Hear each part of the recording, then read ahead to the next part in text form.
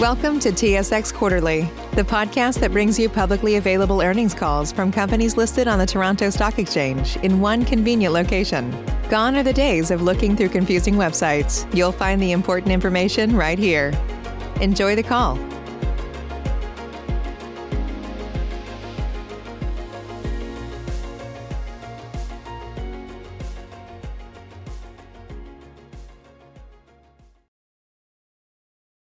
Good morning. My name is Pam and I will be your conference operator today. At this time, I'd like to welcome everyone to the Gibson Energy Q4 2021 earnings conference call. All lines have been placed on mute to prevent any background noise. After the speaker's remarks, there will be a question and answer session. If you'd like to ask a question during this time, simply press star then the number 1 on your telephone keypad. If you'd like to withdraw your question, please press star then the number 2. Thank you. I would now like to turn the meeting over to Mr. Mark Hitschest, Vice President, Strategies, Planning, and Investor Relations. Mr. Hitschest, you may begin your conference. Thank you, operator. Good morning, and thank you for joining us on this conference call discussing our fourth quarter and full year 2021 operational and financial results. On the call this morning from Gibson Energy are Steve Spaulding, President and Chief Executive Officer, and Sean Brown, Chief Financial Officer.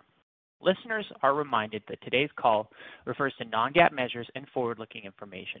Descriptions and qualifications of such measures and information are set out in our continuous disclosure documents available on SEDAR. Now, I'd like to turn the call over to Steve. Thanks, Mark, and good morning, everyone, and thank you for joining us today. I'm pleased to say we delivered another solid quarter, capping what we see as a strong year, especially from our infrastructure segment. As such, we are in position to continue a consistent annual dividend growth. With the increase this year of 2 cents per share per quarter to 37 cents per quarter per share, or an annual amount of $1.48 per share. As important, we saw the restart of commercial discussions on a pause brought on by the onset of COVID, which led to the sanctions of several new projects during the year and the development of projects we expect to sanction in 2022. Also, we made some big strides in advancing ESG and sustainability at Gibson. Looking briefly at our financial results, infrastructure adjusted EBITDA of $436 million for the year is a very strong result. That's $63 million, or 17% increase over 2020.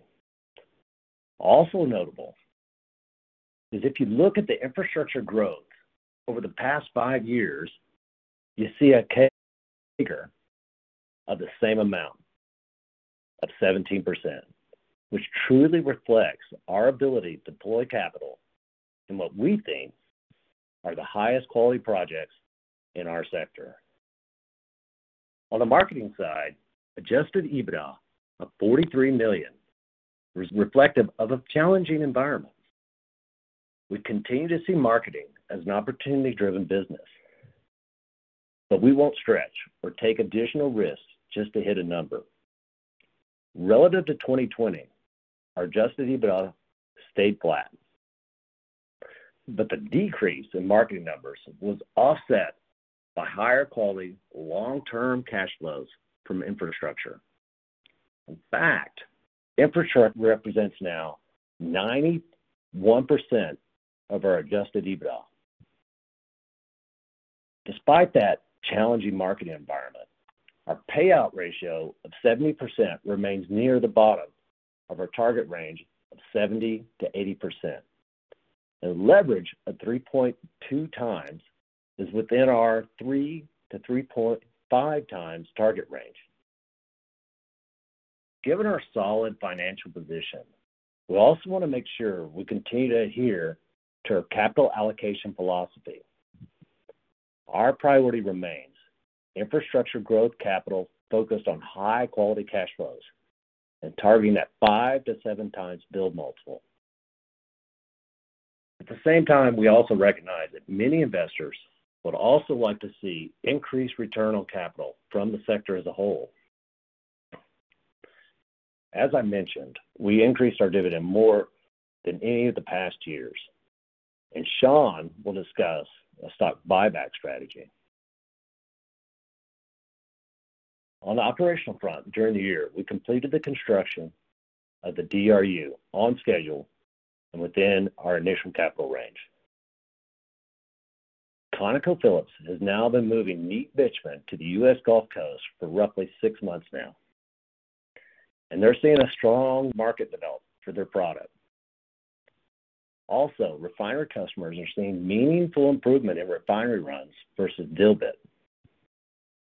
all of which further demonstrates the DRU competes, if not beats, pipelines on a head-to-head basis, which is helping us advance discussions for additional phases.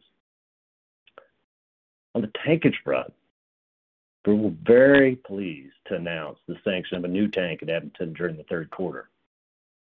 With this tank, we welcome a new investment-grade customer to our Edmonton terminal.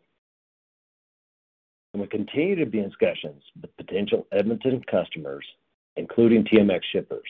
We believe Gibson is well positioned to support shippers on TMX, optimize their crude netbacks, and meet the stream requirements. At the Edmonton terminal, one of the commercial achievements of 2021 was the signing of an MSA with Suncor, our principal customer at the terminal. The agreement simplified several contracts into one contract and extended their aggregate term. As part of the agreement, we announced the sanction of a biofuels blending project. It was roughly equivalent to 1.5 tanks in terms of capital, and is ESG positive and aligned with energy transition. One of the things I really like is that 25-year term. The execution of the agreement and the sanctioning of the biofuels project demonstrates the long-term need of our Edmonton terminal by one of the most prominent integrated producers in Canadian energy. We believe we'll continue to build out additional infrastructure to support their needs in energy transition fuels over the coming years. We're dedicated to presenting energy transition infrastructure opportunities. We put together an energy transition team to identify and develop opportunities in this space. Most notable is the potential renewable diesel facility that we continue to advance. If we're successful, we expect to generate very attractive risk-adjusted returns for our shareholders and likely push us back to that $300 million in growth capital per year we were at prior to COVID. This is a very interesting opportunity. There's still a lot of work to be done.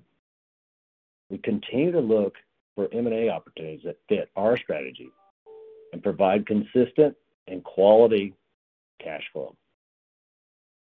It's tough to find that match where it fits your strategy, your cash flow quality, and evaluation with a willing seller. Shifting to ESG, this is another part of our business that we meaningfully advanced in 2021. We set on each of the E, S, and G fronts with deliverables in 2025 and 2030. As we believe it is important that we have a credible near-term targets to drive change today. And as part of that, 35% of our short-term compensation is tied to ESG and safety metrics. We were the first public energy company in North America to fully transition its principal syndicated revolving credit facility to a sustainability-linked facility. On the east side, in terms of the highlights, we are targeting reducing our overall emissions intensity by 20% and eliminating our Scope 2 emissions by 2030. We've made a net zero commitment by 2050. A key focus for us is setting each of our targets with a credible path to get there. On the S&G front, we've made some real progress over the past 12 months. We're well on our way, with over 45% of our vice presidents and up being women or ethnic representation. Our target is for women to comprise at least 43% of the overall workforce by 2030. We continue our focus on communities in which we operate. We seek to give at least $5 million in community initiatives through 2025, and at least $1 million per year, which is really pretty good when you think of our relative size. I'm most proud of our employees, how they're contributing and participating in community investments. We had over 95% participation by our employees. That's really outstanding. On the safety front, we achieved a TRIP score in 2021 of 0.43, which is the lowest score in our company's history, and puts Gibson in the top quartile of our U.S. and Canadian industrial peers. Given all these efforts, we're very pleased that our work was recognized by third-party rating agencies, which provided external confirmation that we're meeting our overall goal of being an ESG leader in our sector. For example, towards the end of the year, MSCI upgraded our rating to AAA. This is their highest rating in our sector, and we are the only company in North America to receive this leadership rating.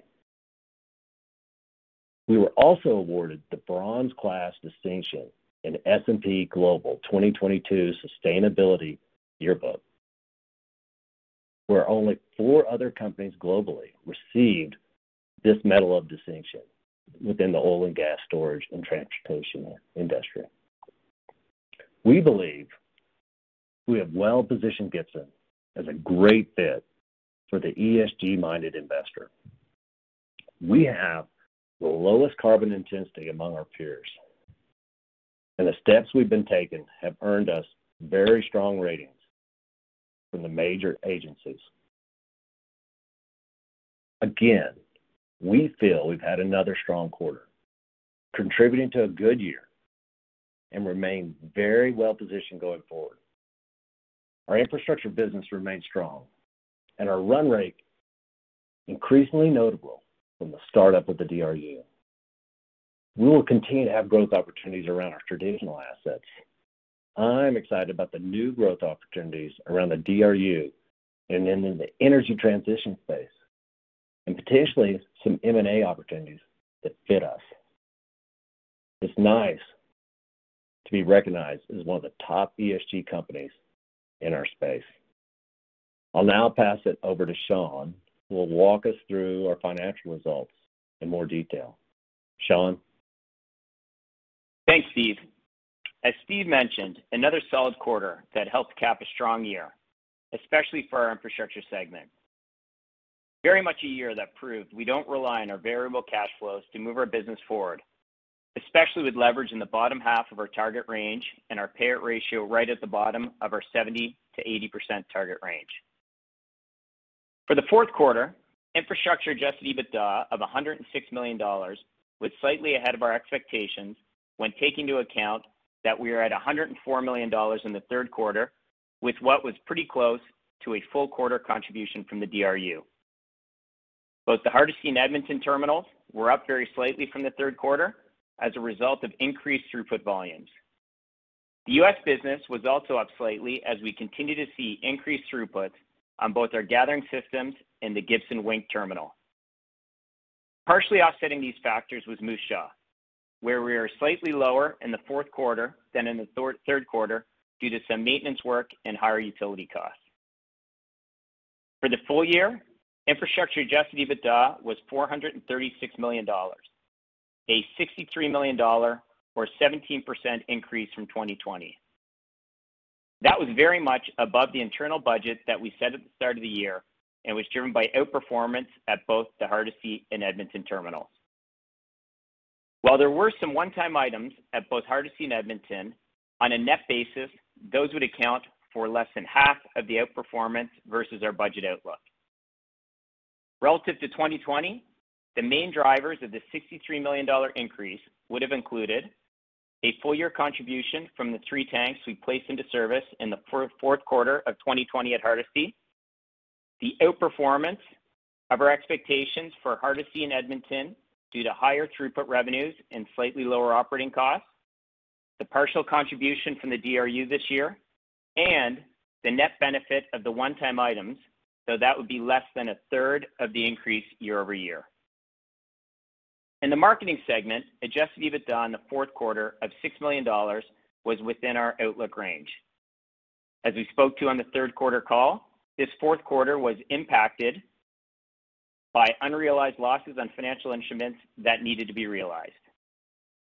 And while there are some smaller opportunities we were able to realize around volatility from egress outages, the asphalt market for refined products was weak, as expected, though tops and drilling fluids were not as strong as anticipated. For the full year 2021, marketing adjusted EBITDA was $43 million.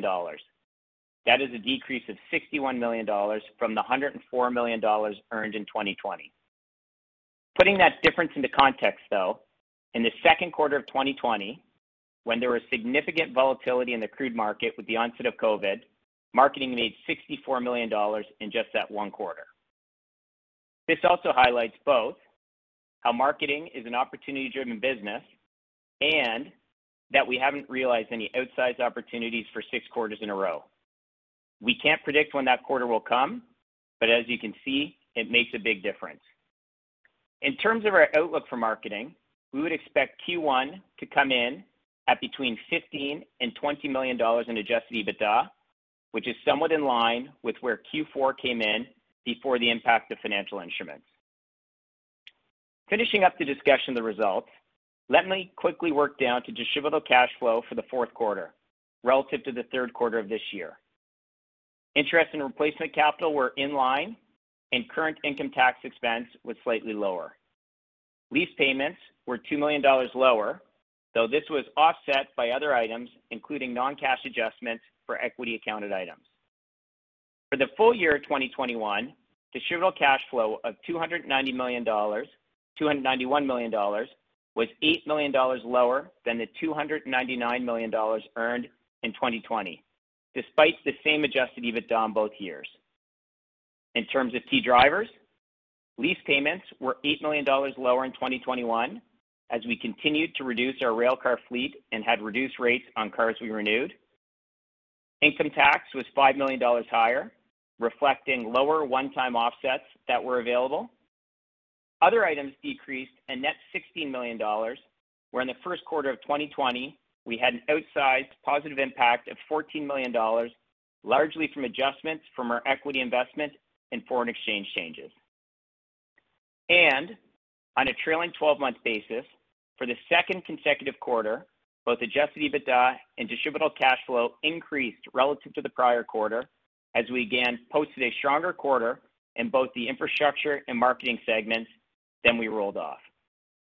As a result, our payout ratio decreased to 70%, which is the bottom end of our 70 to 80% target range. Our debt to adjusted EBITDA remained flat at 3.2 times, which is in the bottom half of our 3 to 3.5 times target. On an infrastructure-only basis, our leverage would be 3.6 times, and our payout ratio would be approximately 66%, where we seek to be below 4 times and 100%, respectively, under our financial governing principles. And it was very much those metrics, in addition to the 17% 5-year CAGR in infrastructure growth Steve spoke to earlier, that gave our board the confidence to increase the dividend by 2 cents per share per quarter, or 6%, to 37 cents per share per quarter on an annual rate of $1.48 per share. And speaking further to our financial position, we continue to maintain a fully funded position for all our capital with ample cushion for additional projects. Between our credit facilities and cash on hand, we had over $650 million of available liquidity as at December 31st.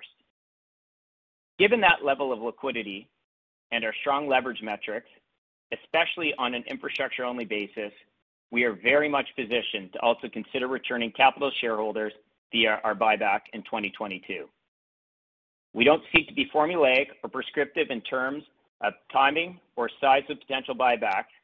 However, we fully appreciate that the market will likely judge companies on execution rather than intention. In summary, a solid quarter and a very strong year.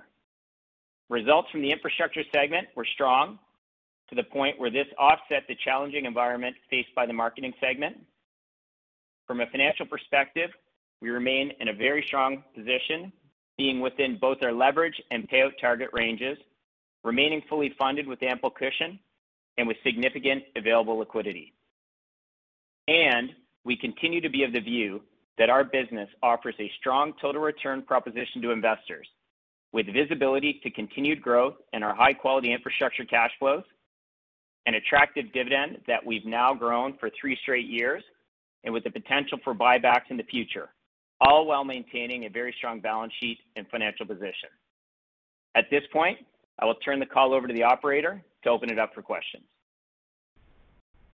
When you need mealtime inspiration, it's worth shopping Kroger, where you'll find over 30,000 mouth-watering choices that excite your inner foodie. And no matter what tasty choice you make, you'll enjoy our everyday low prices, plus extra ways to save, like digital coupons worth over $600 each week. You can also save up to $1 off per gallon at the pump with fuel points. More savings and more inspiring flavors make shopping Kroger worth it every time. Kroger, fresh for everyone. Fuel restrictions apply.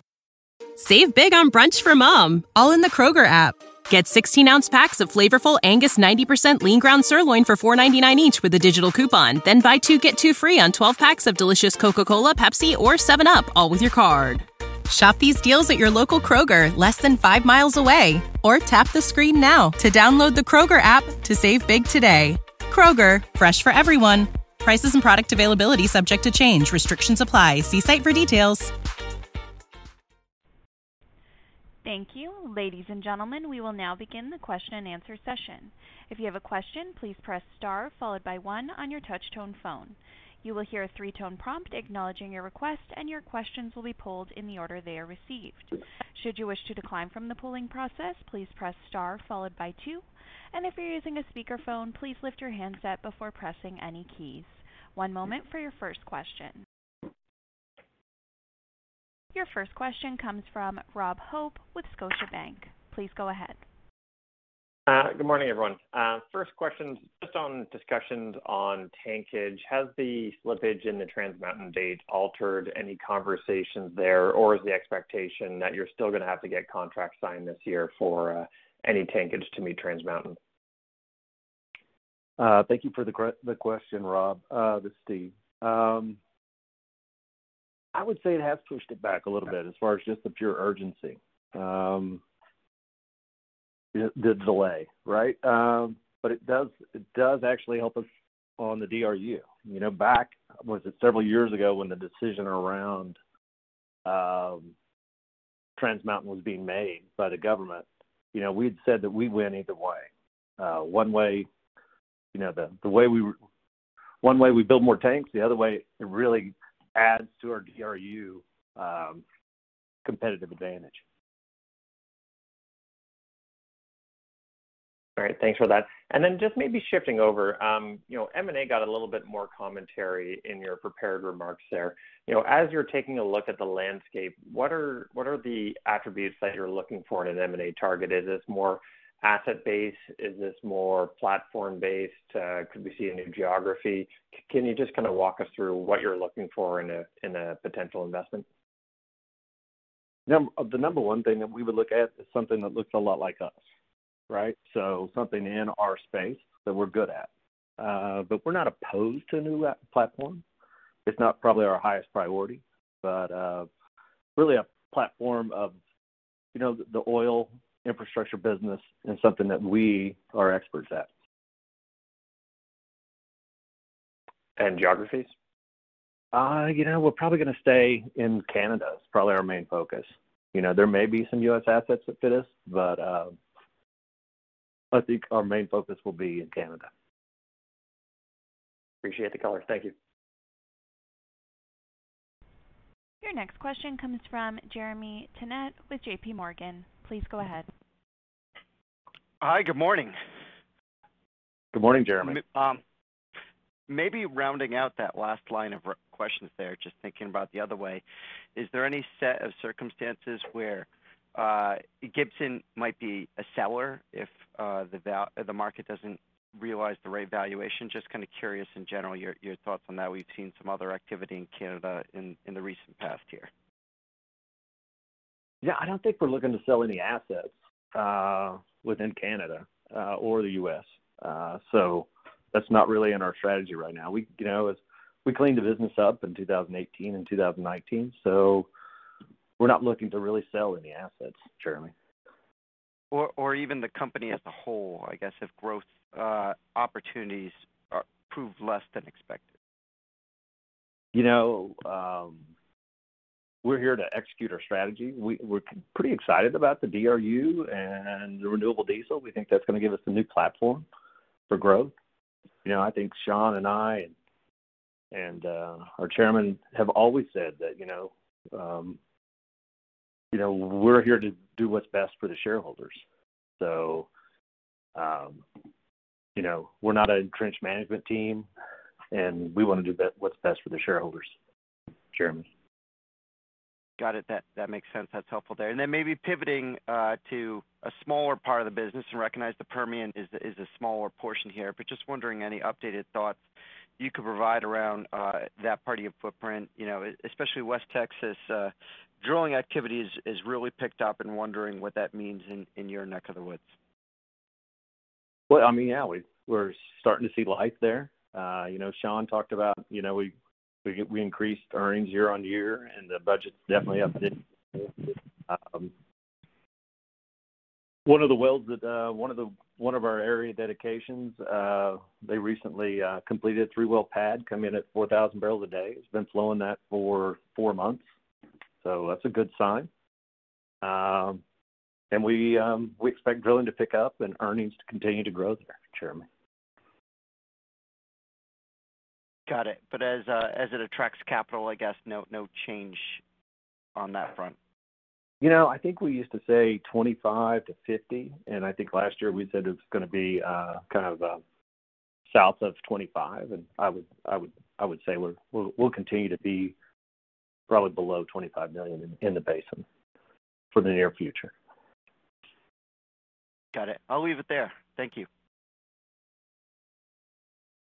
Your next question comes from Robert Kwan with RBC Capital Markets. Please go ahead. Good morning. If I could start with capital allocation. And Sean, I know you said you didn't want to be formulaic around the buyback parameters, but if you think about capital allocation, you've delivered, the larger dividend increase and set that baseline. But on share buybacks, what are the key considerations around this? Is it share price driven? Is it the availability of cash flow from the marketing that we're going to need to see, or is it CapEx? And if it's CapEx, is there then a timing bias to the second half of the year? Yeah, thanks, Robert. A good question. I think you touched upon a lot of parts of our capital allocation philosophy there. First and foremost, we fundamentally are going to remain fully funded, so we're going to allocate growth capital to the extent that, it's at that typical investment parameters we have. The extent that we've excess cash flow or we're delivering on it, we have always said that we bias annual dividend increases, and that's what you saw with the 6% increase this year. That was on the back of, a 17% CAGR in infrastructure growth capital over the past 5 years. And, dividend hadn't grown at that same amount. With respect to buybacks, and you touched upon it exactly, and it does get to the timing somewhat, really the two factors where, we had indicated as part of our capital allocation philosophy we would think about buybacks was if we see, a significant recovery in marketing and or we see a capital that's somewhat below our fully funded number. And so, we haven't seen that recovery in marketing, but we have seen, a capital number. Certainly with that $150 million target this year, that would be below our fully funded number. And that's where, we've now indicated an intention to execute on buybacks this year. The formulaic part is probably as much about the quantum as opposed to the timing. So what I would say is that we do have an intention to do buybacks this year. It's not dependent necessarily on timing of capital. If you think of the total quantum of buybacks, that could be somewhat dependent. As we move through the year, if we start to sanction some of these larger projects, and Steve touched on them, thinking of, additional phase of the DRU and or the renewable diesel project, that could have an impact on the quantum, but not necessarily the timing, as we do have an intention to buy back throughout the year. And then just as a point of reference from a quantum as a whole, we aren't intending to be formulaic, but as well as we think about, our intention right now, and we think about it relative to some of the at least publicly stated programs of our peers, we do think it'll be somewhat notable. So not pure transparency, but hopefully that answers your question. No, I appreciate that, Sean.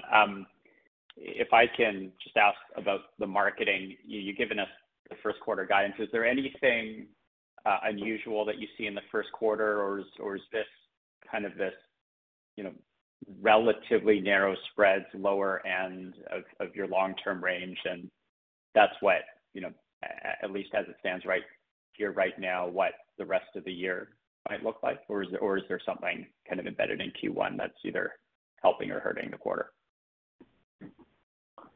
So I think some of the volatility in December actually carried over and helped us in the first quarter, Robert. As far as, what the rest of the year brings, it's always very difficult to find and predict what the year will bring. So, we can't call the market. Okay, but it sounds like Q1 though has been aided by just that carryover in Q4, and absent any changes in the market, the subsequent quarters of the year probably a little bit lower than what you're guiding to for Q1. Well, I think we've always said, we've the Moose Jaw margins, because of our asphalt business, we don't make the money in the fourth and the first quarter, because the asphalt demand drops, and so we store that product, and so that really generally weakens our fourth and first quarters.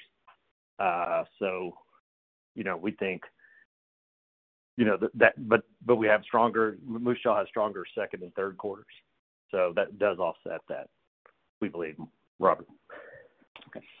Okay, that's great. Thank you. Your next question comes from Matt Taylor with Tudor, Pickering, Holt & Co. Please go ahead. Yeah, thanks for taking my question here, guys. I wanted to hit the renewable diesel project, if I may. Can you outline what you need to see there, maybe on both from a federal and provincial basis from the regulators, and then if you'd be willing to bring on other partners like Indigenous groups or maybe other capital providers? So, yes, we've definitely been working with local, the provincial governments and with federal for assistance and funding of the project. And we have seen some of those come through for us already. And I would say we're definitely looking for partners in this project. And so I would say that's probably where where our main focus is right now is developing those partnerships. Thanks, Steve. Should the market be looking for LCFS standards that the federal government rolls out, or even Saskatchewan, or what's the gating factors that we should be looking at in terms of getting capital from regulators, or just in terms of what environment is constructive for continuing to push the project along?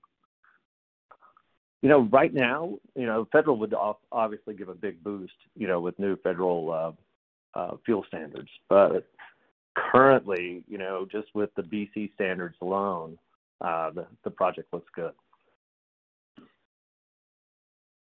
Okay, thanks for that, Steve. And then one more, if I may, talking about another DRU expansion. Last time you had been referencing this, it was sometime in the first half you're expecting. Are you still targeting that time frame, given what you've seen so far with the DRU now been in operation for a couple of months, or what's the status of commercial discussions? Well, they're definitely ongoing, but we're going to really ramp it up. And so, we would like to see something in the first half if possible. And that'll allow us to really start to deploy some capital this year too. Okay, thanks. And it's still those 4 customers you're talking to, or has that widened now? You mentioned TMX delay may be accelerating discussions there. No, I think there's probably 4 or 5 customers that we're talking to now. We want to widen that spread, so we want to get down to Houston as soon as possible and really start to market this with those big integrated refiners. And widen our. Yeah, thanks for taking my question. Yes. Oh, sorry. Yeah. Thanks, Steve. Appreciate it. Thank you. Your next question comes from Ben Pham with BMO. Please go ahead.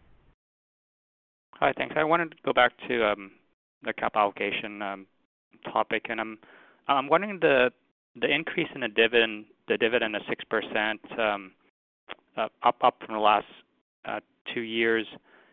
Was that driven at all around the TMX delay and that some of these Edmonton tanks might not get sanctioned? And where do you want to sit on your target payout range? Thanks, Ben. I'll take that. I mean, as you know, we had our board meetings to discuss this yesterday. I mean, there's a tremendous amount of work that goes into preparing it and coming up with recommendations. So we had the recommendation for the 6% increase well ahead of the TMX news coming out late last week. So absolutely no impact at all on that. We increased the dividend by 6% because we very firmly believe an annual dividend increase is something that makes sense for a business like Gibson, given our stability of cash flows and given the infrastructure growth that we've seen and just the absolute strength in our business. So, that's what the 6% is reflective of. And we think that also does differentiate us somewhat from our peers. So, in short, it really had nothing to do with the TMX announcement. And I mean, to be candid, the TMX announcement wasn't a complete surprise, I don't think, to the market anyways. With respect to payout ratio range, we're comfortable within that 70 to 80%. If you think about it, and it was in our prepared remarks, I mean, we exited last year with an infrastructure business that was over 90% of the total business, with a target leverage range of 3 to 3.5 times and a payout ratio range of 70 to 80. I think with the stability of our infrastructure business, if anything, that could be considered conservative. So we're really comfortable anywhere within that 70 to 80%.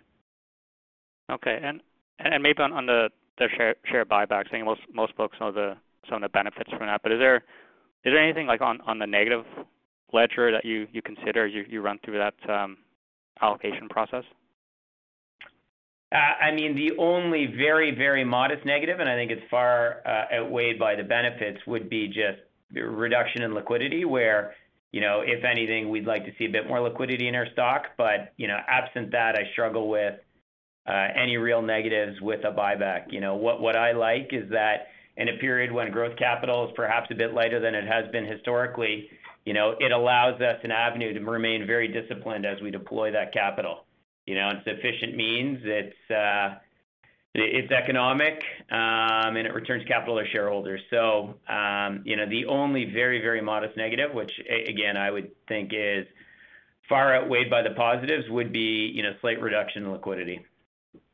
And again, that's on the margin. Okay, that's great. Maybe one more from me is how should we think about the tank guidance now? Is that maybe somewhat irrelevant at this point, in that maybe you're moving more towards CapEx deployment? You mentioned the biofuels 1 to 1.5 tanks, DRU is probably 2 tanks. Like, is that more relevant messaging now than just saying 2 to 4 tanks a year? We haven't really changed our official guidance. We did lower it down to 1 to 2 tanks a year, but as I look forward, we're gonna build out our Edmonton terminal and build out that footprint there over the next several years, with or without TMX, with another 3 or 4 tanks. So I would say we're on the lower end of 1 to 2 right now, without TMX moving forward. But it's still around Edmonton. And I would say the majority of our capital is probably going to be in the DRU and energy transition moving forward. Okay, so you, to clarify, so you view more of the DRU and biofuels or anything else, that's on top of the tanks, and that's how you get to that $150 million capex. Yes. Well, as far as this year, right? And I said, we hope to get back to that 300 a year again, then, with what we're chasing. So. Okay, understood. Okay, thank you. Your next question comes from Robert Catellier with CIBC Capital Markets. Please go ahead. Hi, good morning. You've answered most of my questions, but I just wanted to follow up on the M&A here.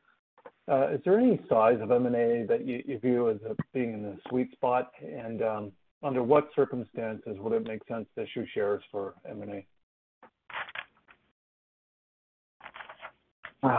So size, I mean,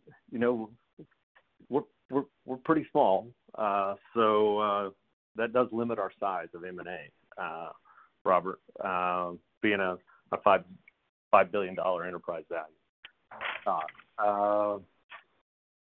I would say, we're not absolutely limited on size, but there are some certain sweet spots. I'll let Sean really kind of talk about the issuance. Sean? Yeah, absolutely. I mean, clearly, Rob, it would need to be an accretive transaction. To issue shares, I think, there is, the size question's a good one, and there are sizes that certainly would, necessitate potentially the issuance of equity. I mean, obviously, that's something we'd like to avoid. We're looking to buy back shares, not issue shares. So it would be somewhat counter to that. But again, if an opportunity presented itself and it necessitated that's certainly a possibility. I mean, to the extent we needed equity capital, though, there's other avenues that can be achieved. If we had a transaction that was of a size that it did require equity, we could bring in an equity partner. We could bring it in at the asset level. There's numerous different avenues we could do or execute on, outside of a simple issuance of shares to the extent that was required. But I mean, just at very base principles, it would absolutely need to be accretive for us even to consider issuing equity. Right. So not a preference, but not necessarily a limiting factor either. No, I mean, I think it'd be foolish to have it be an absolute limiting factor to the extent that we had an opportunity that was so absolutely strategic to the company. It's definitely something that we would need to consider. Yeah. Just a couple follow-up finance questions, more housekeeping related, but the lease payments have come down recently. So are we now seeing the run rate level of lease payments you would expect if you right-sized the rail fleet? Yeah, I think that's probably a pretty safe assumption. And then the last one is on just working capital. Obviously, as commodity prices increase, the working capital requirements for the marketing business go up for the same level of activity. So how are you viewing the working capital investment you're making in marketing? Or do they have access to the funds they need, or is the higher price going to limit activity at all? What I would say is, I mean, they do have access to the funds that they need. I mean, we still have ample liquidity to support that business. So there's no limiting factor there. But I mean, at the same time, it's something that we actively monitor. And as the marketing business executes on their strategies, it's definitely a criteria that they utilize in, making the decision about whether or not they execute certain items.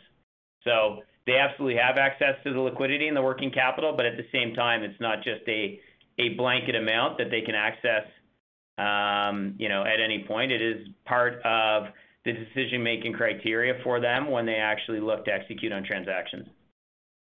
Yeah, that's good color. Thanks very much.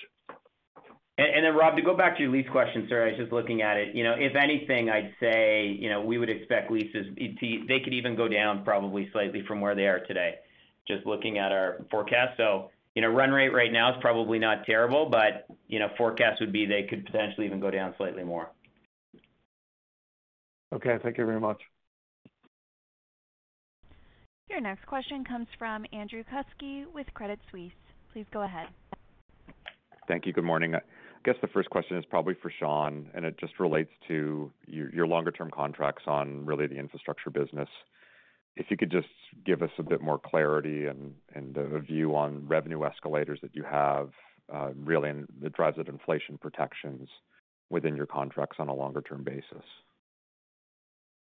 Yeah, no, thanks for that, Andrew. I think, there's no perfectly generic answer. I think every contract is slightly different, but in general, there are escalator protection or inflation protection within the contracts, and it would change by contract by contract. Some of them would be more tied to a CPI type thing, and others would just simply be, call it a 2 or 2.5% escalator. So tough to completely generalize across the portfolio, but I would say the vast majority of our contracts do have inflation protection, through some form of escalator.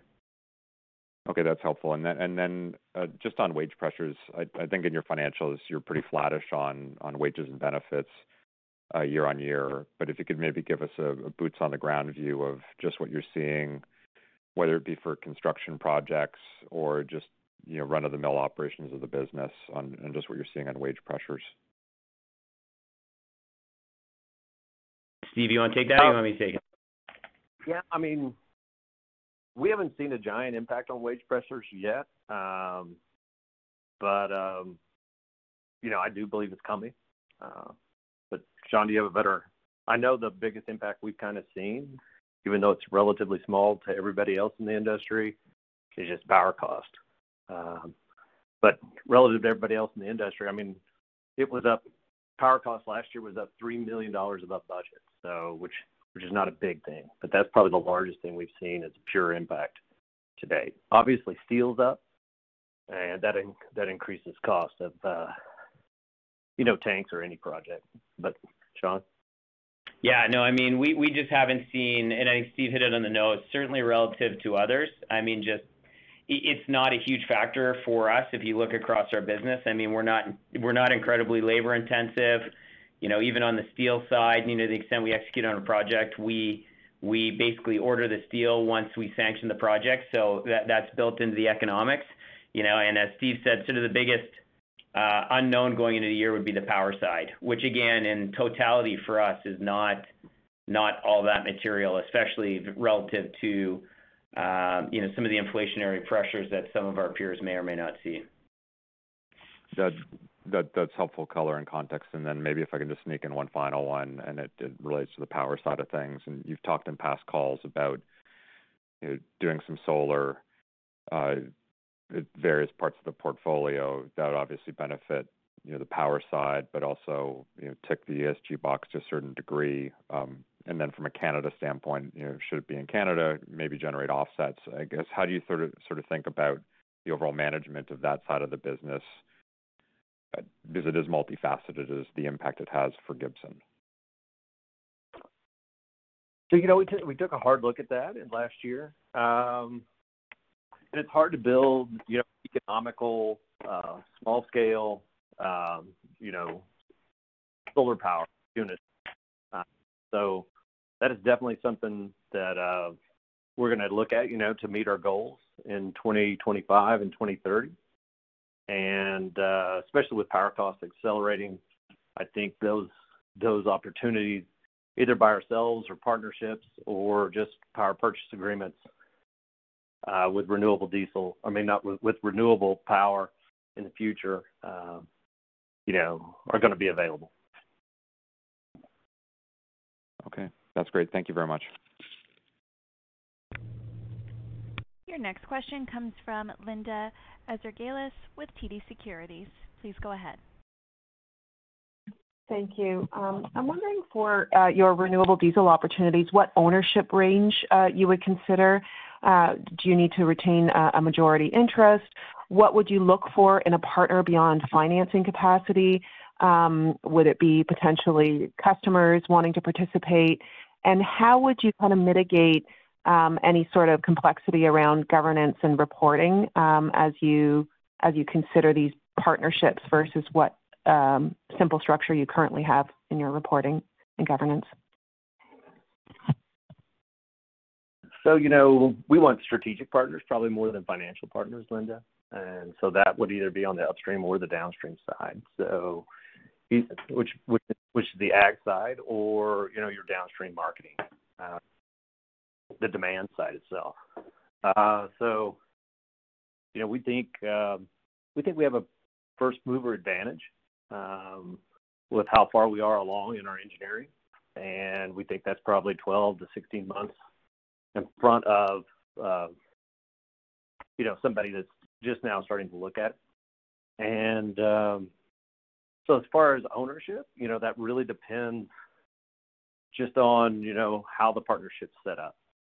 We definitely don't have to have a governing a majority ownership in what we're doing, but we'd like to have equal share.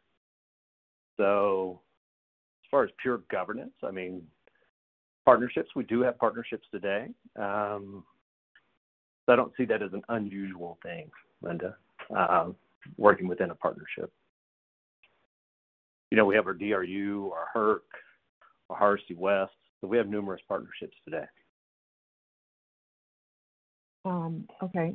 So, yeah, I guess the reporting of that is key, and appreciate the simplicity of your reporting. Maybe also just as a follow-up, as you look to mitigate any sort of inflationary pressures and continue to kind of stabilize your cash flows and focus on your infrastructure business, might there be more opportunities to revisit some of your tank agreements in terms of potentially duration or reassessing appropriate inflationary provisions within those agreements? And maybe you can talk about any sort of contracts coming up for renewal soon, or more broadly, any sort of statistic around your current average weighted duration of agreements on your tanks. That's a lot of questions there, Linda. Let's just talk about, we've talked about I think Sean talked about the inflationary parts of our contract, and those are sufficient to handle the inflation that's going on right now, Linda. Again, whether it's CPI or whether it's just a general inflation percentage that's in the contract, we're not a high energy user at all on the power side. We don't have mainline pumps.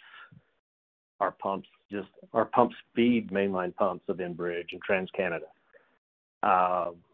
So we just don't have a huge power demand. So inflation doesn't directly impact us as much as other companies. As far as contract life, I would say, tanks coming up. We have relatively, we talked about that just yesterday, actually. There's relatively few tanks coming up over the next 2 years for renewal. Now, we do start to see tanks start to come up for renewal, 2024 and on. But over the next 2 years, we don't really see hardly any tanks. There's some, but it's relatively small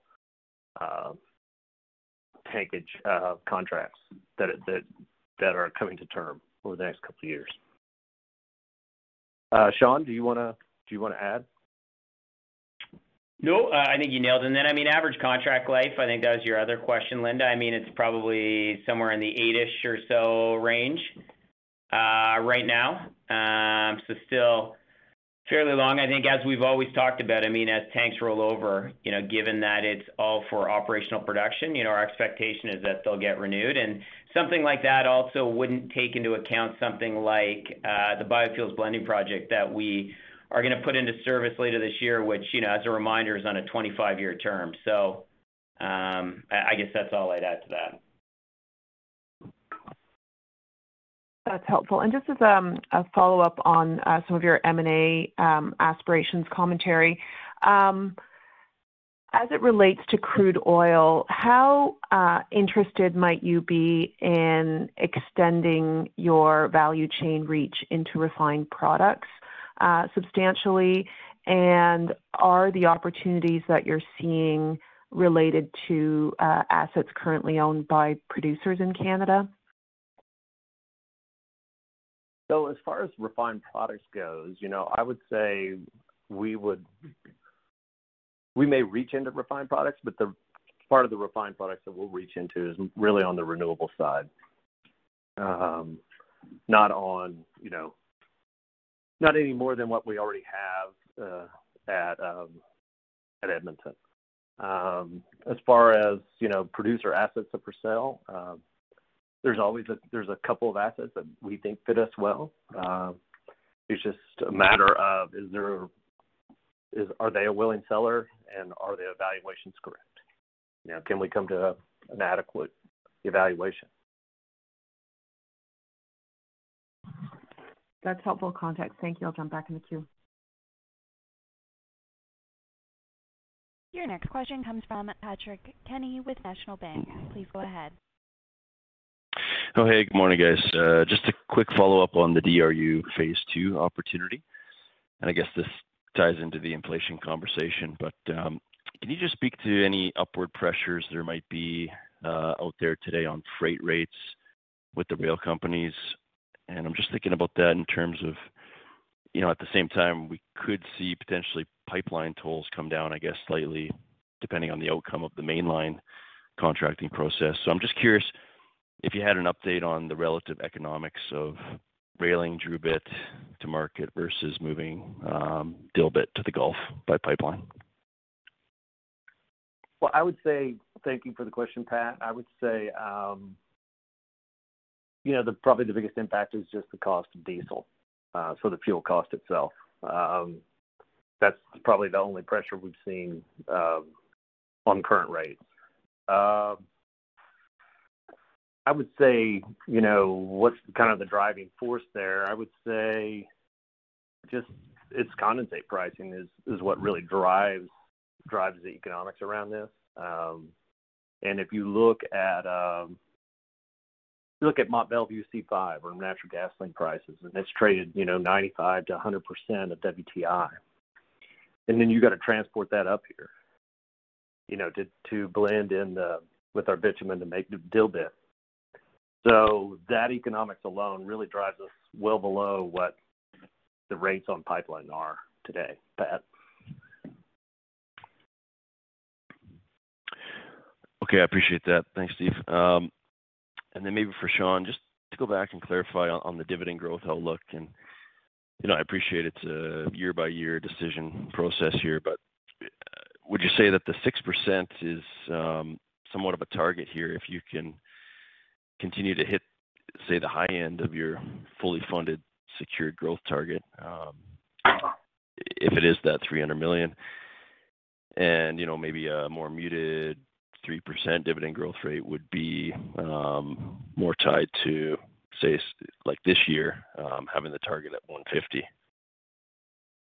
Yeah, no, I mean, I wouldn't say a couple of things there, Pat. As you know, the dividend's a decision of the board that we do annually in February. So that's what I'd open with. But I mean, no, I wouldn't say the 6% is necessarily a new normal. I mean, there's going to be a lot of factors that go into it, and those are a couple of them.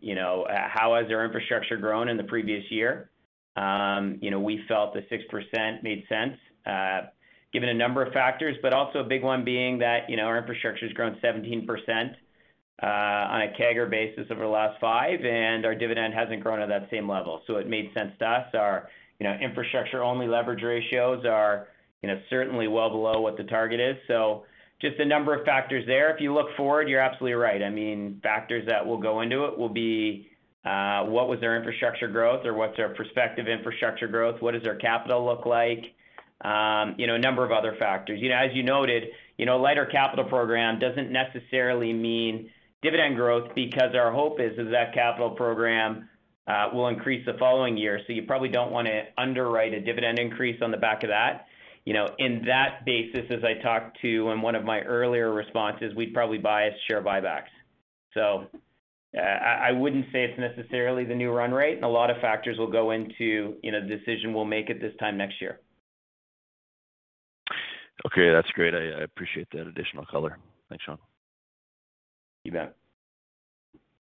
There are no further questions. I would now like to hand the call back over to Mark. Please go ahead. Well, thanks everyone for joining us for our 2021 fourth quarter and full year conference call. Again, I'd like to note that we've made certain supplementary information available on our website as well as an updated corporate presentation. So please see gibsonenergy.com for those. If you have any further questions, please do reach out to us at investor.relations@gibsonenergy.com. Thank you again, and thanks for your support of Gibson Energy. Have a great day. Ladies and gentlemen, this concludes your conference call for today. We thank you for participating and ask that you please disconnect your lines. Have a great day. When you need mealtime inspiration, it's worth shopping Kroger, where you'll find over 30,000 mouth-watering choices that excite your inner foodie. And no matter what tasty choice you make, you'll enjoy our everyday low prices, plus extra ways to save, like digital coupons worth over $600 each week. You can also save up to $1 off per gallon at the pump with fuel points. More savings and more inspiring flavors make shopping Kroger worth it every time. Kroger, fresh for everyone. Fuel restrictions apply. Save big on brunch for mom, all in the Kroger app. Get 16-ounce packs of flavorful Angus 90% lean ground sirloin for $4.99 each with a digital coupon. Then buy 2, get 2 free on 12 packs of delicious Coca-Cola, Pepsi, or 7-Up, all with your card. Shop these deals at your local Kroger, less than 5 miles away. Or tap the screen now to download the Kroger app to save big today. Kroger, fresh for everyone. Prices and product availability subject to change. Restrictions apply. See site for details.